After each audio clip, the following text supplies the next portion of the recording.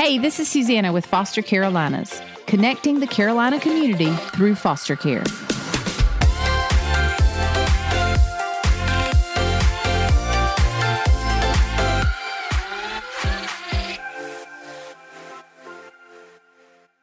Welcome, everybody, to today's podcast, Foster Carolinas with Least of These Carolinas. I'm your host, Susanna Cavanaugh. I'm also the executive director of Least of These Carolinas, and we're so excited to finally get our podcast back and going with the pandemic and everything that went on that kind of went to the wayside because we were just busy serving kids. And so we're back at it, got some exciting guests today, and we'll have some more exciting guests coming up for you to listen to. Wanted to take a few minutes just to talk about our upcoming events. We definitely have our Stay Home for a Purpose that is on the calendar for Thursday night, April 22nd at 7 p.m. So we're going to have some really great giveaways that night, but you have to watch live to be able to win those. So although Facebook Live will record it and you'll be able to go back 2 days later and watch it, you won't be able to win any of those great gifts. So we are encouraging everybody to tune in on Thursday, April 22nd at 7 p.m. I will have in the studio with me Sarah Lee from 96.9 The Cat. And she is hilarious. And so we'll have a good time. And it'll all be live. We're not going to pre-plan what we're going to say, which is a little scary, but we encourage everybody to join us for that. Also, our online auction will go live. We'll put that out on April 12th, which is a Monday morning at 10 a.m. You'll be able to see all the items and start bidding. And if you want to be the first, you want to get alerted, like you think you might forget that we're having that auction, if you go to our social media pages there, you can fill out a form and we will make sure and text you as soon as that link is live. So make sure everybody is following us on social media. We are on Facebook, we are on Instagram, and we are on Twitter at LOT Carolinas is our handle. And the other upcoming event we wanted to talk to everybody about was our golf tournament on May 17th. It's a Monday, and that will be at Kramer Mountain. And we're excited. We're hoping for beautiful weather, and it's just going to be a really fun day. I love golf tournaments because while I don't like to play golf, I sure like riding in that golf cart around and talking to people and just getting to know people, and getting lost on a golf course is kind of fun. So, but anyway, we have got a lot of people that ask us questions about the different kind of foster care. There's family foster care, there's therapeutic foster care. And today we wanted to talk to some experts about about therapeutic foster care and what the difference is. And so we have two guests today, Morgan Fincher and Jen Allen, and they are both with the Bear Foundation. You may actually remember Morgan. She used to be Morgan Oliver until recently, but Morgan was a counselor at Bridge Camp for 2 or 3 years with us. We love having Morgan at camp. She's a great counselor, and we are excited that her new position is with an agency like Bear, where she will be recruiting more families. So, Morgan, why don't you tell us a little bit about Bear Foundation real quick? Yeah, well, I just want to start out and say we are by far not experts at therapeutic by any stretch of the imagination or even foster care. But yeah, so the Bear Foundation is a Christian foster to adopt agency. It was founded in 1967 by Bill Bear. He had a heart to provide homes for teens, and he really kind of started that in Pennsylvania, and it has just really flourished in Pennsylvania. And now he has offices in Ohio, Texas, Oklahoma, South Carolina, New Mexico, Virginia, and there's 3 right here in North Carolina. And the ones that are in North Carolina are Asheville, Raleigh, Wilmington, and we work at the Raleigh office. So, I used to be down in Gastonia, Cleveland County area, but now I'm up in the city. Well, so I guess people are probably listening have questions about what's the difference in family foster and therapeutic, what makes a kid therapeutic versus family foster. And I think Jen, can you answer that for us? Sure. Yeah, that's a great question. And we get that a lot too. When we have families inquire about our agency. So the big difference between family foster and therapeutic is with the therapeutic level kind of training or licensure with foster care, we really give you more of an enhanced package on the front end through the training to help just give you just trauma-informed training that's going to help you identify needs behind behaviors when you're living and parenting and working, with these kiddos. And, with therapeutic foster care, there's the Medicaid side of it, that when they are in a therapeutic licensed home receiving that level of care, there's more services that they qualify for. So our goal and our focus as a therapeutic agency is kind of twofold. We really try to enhance the training for the foster parents, and just put a lot more tools in their tool belt as they're getting trained and preparing to take in a foster child. And then that support will continue once you have a placement. You're going to have, at Bear, it's weekly contact with your caseworker from Bear. They're going to be checking in with you, checking in with your kiddo, seeing how things are going. And then we're there to come alongside and help advocate, for the services and support that the kiddo is going to need for that higher level of care. So it's really just enhancing the training and the skill set of the foster parent to equip them from a very trauma-focused perspective. We say we train our parents to put on their trauma lens with everything they encounter with their kiddos, and just, hopefully giving them that additional support and, coaching and skills that they need to really just come around their kiddo with lots of love and patience. So I'm sorry, I didn't mean to interrupt you. Go ahead. Go ahead. So I'm thinking how foster parents think if they're sitting at home with some of these kids and they're thinking, oh, I think they could be therapeutic, and maybe they're not getting the answers. Maybe they're asking that of their social worker, and their social worker can't get back to them. So maybe they're listening to this podcast today. Jen, what would you say are those typical behaviors that may give you a cue or a clue that the kid in your home is therapeutic? Yeah, so that's a good question, because for them to become therapeutic, they do have to meet, like, there's certain criteria. I would think that if you're seeing patterns of escalated behavior, ongoing, tantrums, aggression, just a lot of emotional dysregulation, that no matter what interventions you're putting in place, it's not seeming to help.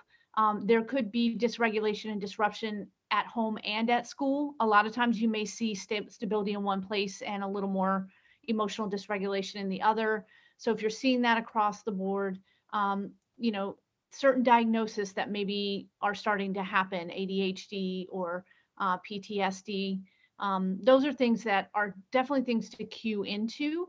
I think sometimes, we want to be protective. We don't want to necessarily say right off the bat that a kiddo needs, therapeutic, but I think it's more like patterns of behavior that you're seeing consistently, not isolated incidents, because we all have bad days. Right. I think, the emotional dysregulation and pattern of behavior in that way is usually a good indicator. And I think one thing, the difference is, I don't really care what foster child you have in your home. I always tell parents to sign them up for therapy, whether you think they need it or not, because it's good to be able for those kids to talk things out. And just because they're in therapy and seeing a therapist does not mean they're therapeutic. It just, good grief, I need therapy. So, I need to talk to a therapist every once in a while. So that's one thing that I have learned is that don't wait until you start seeing behaviors. If a child has been moved into your home, there's trauma there. And so go ahead and set them up to see a therapist to try and talk through that. Even though you think they may not need it. I think sometimes foster parents, they get into the honeymoon phase and they think, oh, we don't need therapy. The kid's fine. And 3 months later, they're showing behaviors. And then by that time, the parent is so frustrated that there's a displacement or whatever. And, so I would just, hopefully y'all amen me in that. But if you've got a kid in your home, think about go ahead and getting them lined up with a good therapist just to be able to talk things through. And and honestly, Susanna, I didn't mean to interrupt you. I'm so sorry. Go ahead. But honestly, I would also say, like, with therapeutic foster care, coming from the fact that I used to work at a group home and now working here, just the trauma focus that we use in our curriculum here is so different than the curriculum that, I was trained in beforehand. And it's just like, I think it's so important that we recognize that that's where these kids are coming from, and just equipping foster parents to be able to understand the why behind behaviors, and to just truly see these kids from that trauma lens. And this is why their behaviors are this way. I think sometimes foster parents get into foster care and they are prepared for maybe some behaviors, but they're not prepared for all of them. And my personal opinion is I think that every kid is going to have behaviors, whether they're therapeutic or not. It's just about who's getting the services. Yeah. Exactly. So I guess that goes to my next question. Is there a real need for foster parents in your area? I know this, I feel like a stupid person saying this because I know the answer, but go ahead, Morgan. Yeah, no, absolutely. There's absolutely a need. Referrals are down 20% right now because school's out of place or school's not in session. But with that going back, actually this week up here, we've really seen an increase in referrals. And what's interesting is we typically get referrals about displacements, but what we've been getting a lot this week are referrals for emergency like placements, kids coming straight into care, which is exactly what we kind of thought we would see after this world shut down and COVID kept kids home. Now people are having their eyes on kids and more kids are being taken into care. And so, we definitely have a need right now. And about a month ago, there was a WRAL news article that published that there were teens sleeping on the floor at DSS. And that is not something that we're okay with by any stretch of the imagination. And so while the need is absolutely there for every single age range and every single kid, we have just really needed to find foster homes for teens. And so if someone is listening today and they just can't imagine the fact that a teenager is sleeping on the floor at DSS, please give us a call because we have some kids for you. Like, it is so sad to, for Jen to get these referrals and us to say we have nowhere for them to go. Right. And what would you say are kids, just people are always curious about this, but in the last week, what would you say the majority of kids coming into care, what is the reason they're coming into care? I mean, I think just the same, standard reasons: abuse, neglect, substance use on the parents' part, domestic violence. Sometimes it's a neighbor's called in and the kids have been left alone for extended periods of time. So it really varies. Seeing a lot of sibling sets, in the last week or two. And I think here in Wake County, especially, they voted on Monday that middle school and high school will return face-to-face as well in the beginning of April. So school is really, moving forward with reopening. And I think we're going to see even more of an increase in that. As Morgan said, we just want to be prepared for that. Yeah, absolutely.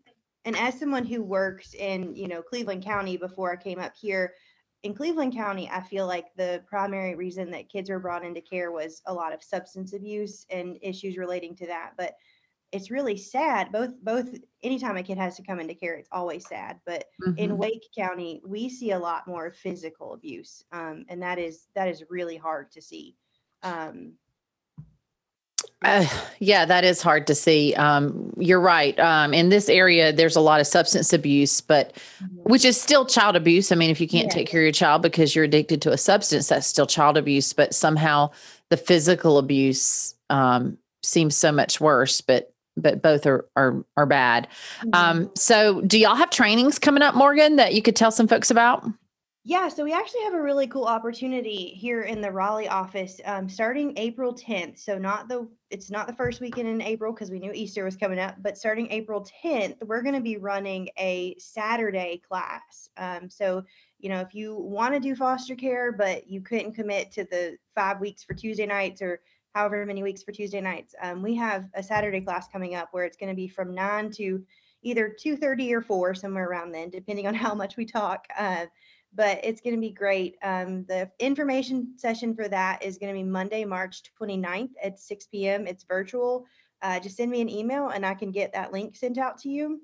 Okay. And then if Saturdays do not work for you, in May, we are also running our traditional Tuesday night class again. So it'll be Tuesdays through the month of May with 2 Thursdays in there and 1 Saturday. And I can send you the actual schedule for that. And the information session for that, I think, is April 24th. So for simplicity's sake, if they check out your website, can they find all this information in one spot or?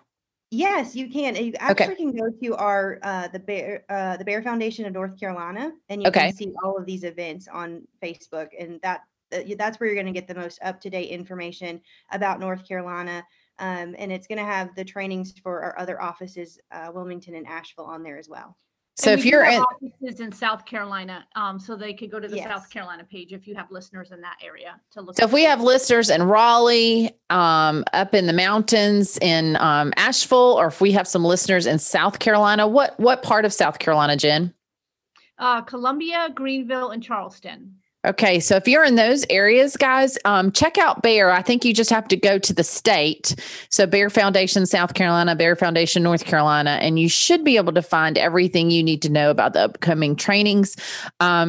It's, I grew up in church my whole life, and when national disasters would come through, our pastor would always say, go get your passport. You need to always have your passport ready, because if a natural disaster happens and people need boots on the ground and you want to go, a passport takes months to get. And so I always tell this is like your passport.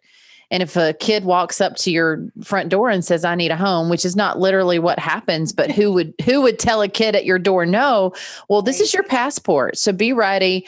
And part of taking the classes is discovering, is this for you? So if you think, I don't know if it's for me, then you should still go ahead and go through the training, because part of the training is finding out, is this really for you or not? And they do a really fantastic job of training folks and making you ready for any situation. I guess we say that you can't really prepare everybody for everything, but they do a pretty good job of worst case scenarios for people so that y'all know what you can expect.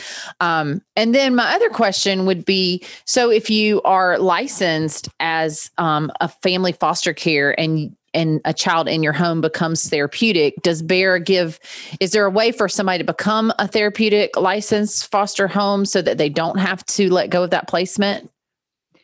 Yeah, so they can definitely work with their local DSS. Sometimes there are, transitional plans we can put in place so they don't have to disrupt necessarily the training. They would have to go through the training, because the training, are the different models. We do a therapeutic model. Typically, family foster is, I think, in the state of North Carolina, is MAP. Mm-hmm. So they would have to do the training. However, having a current home study and all those licensure pieces that are already in place with your current license will speed up the process a little bit, for sure. I gotcha. So this is my favorite part. We need success stories, Jen. Tell me some success stories. Yeah. So I think I'll be really brief here, just to highlight a couple. One I'm thinking of, just because Morgan and I are just really have a heart to really grow our teen homes. We have a single career woman, kind of did exactly what you said. She stepped in and said, I feel kind of led. This is on my heart. I want to do this. She got licensed, and she, her first call was for a 15, almost 16-year-old teenager. And she has maintained with that young lady for a year now and has made a commitment, I'm going to ride this out with her. She doesn't want to be adopted. But she's willing to commit to her till she's 18 to prepare her to transition and give her life skills and everything. And that's a really cool success story. This woman's never been married, never had children. And there was a little bit of like, I don't know what I'm doing, but she has been amazing. And so, she's just really doing a great job with this young lady. And just from the perspective of, fostering a little one and a successful reunification, we had a family that took in a little kiddo and had some real challenges with her. And in a 6-month time, that kiddo just blossomed. She got stable in school. Her grades went up significantly. And all the while, these foster parents were working with the bio mom as she worked her reunification plan. And it was rocky at times. It didn't look like it was going to happen. And right towards the end, mom was able to really kind of turn things around and built a great relationship with this foster family. They actually were able to utilize their church support and family and friends to help get that mom furniture and set her up the day that they transitioned home to her.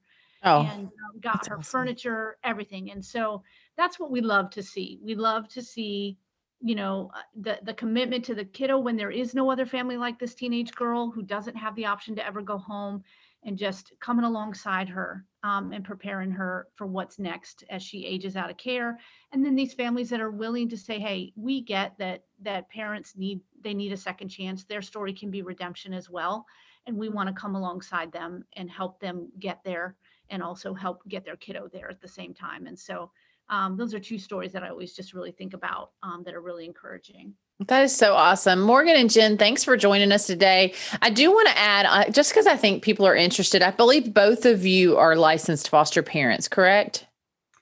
So no, neither one of us have ever been licensed, but we have, but we do. So Jen worked at a group home and has adopted. I was licensed. Oh, you then. were licensed? Mhm. Oh, but yes. So she worked at a group home in Florida and has adopted out of foster care. My husband and I are not licensed. And we do have a precious, precious little kiddo in our home right now that we're so excited about.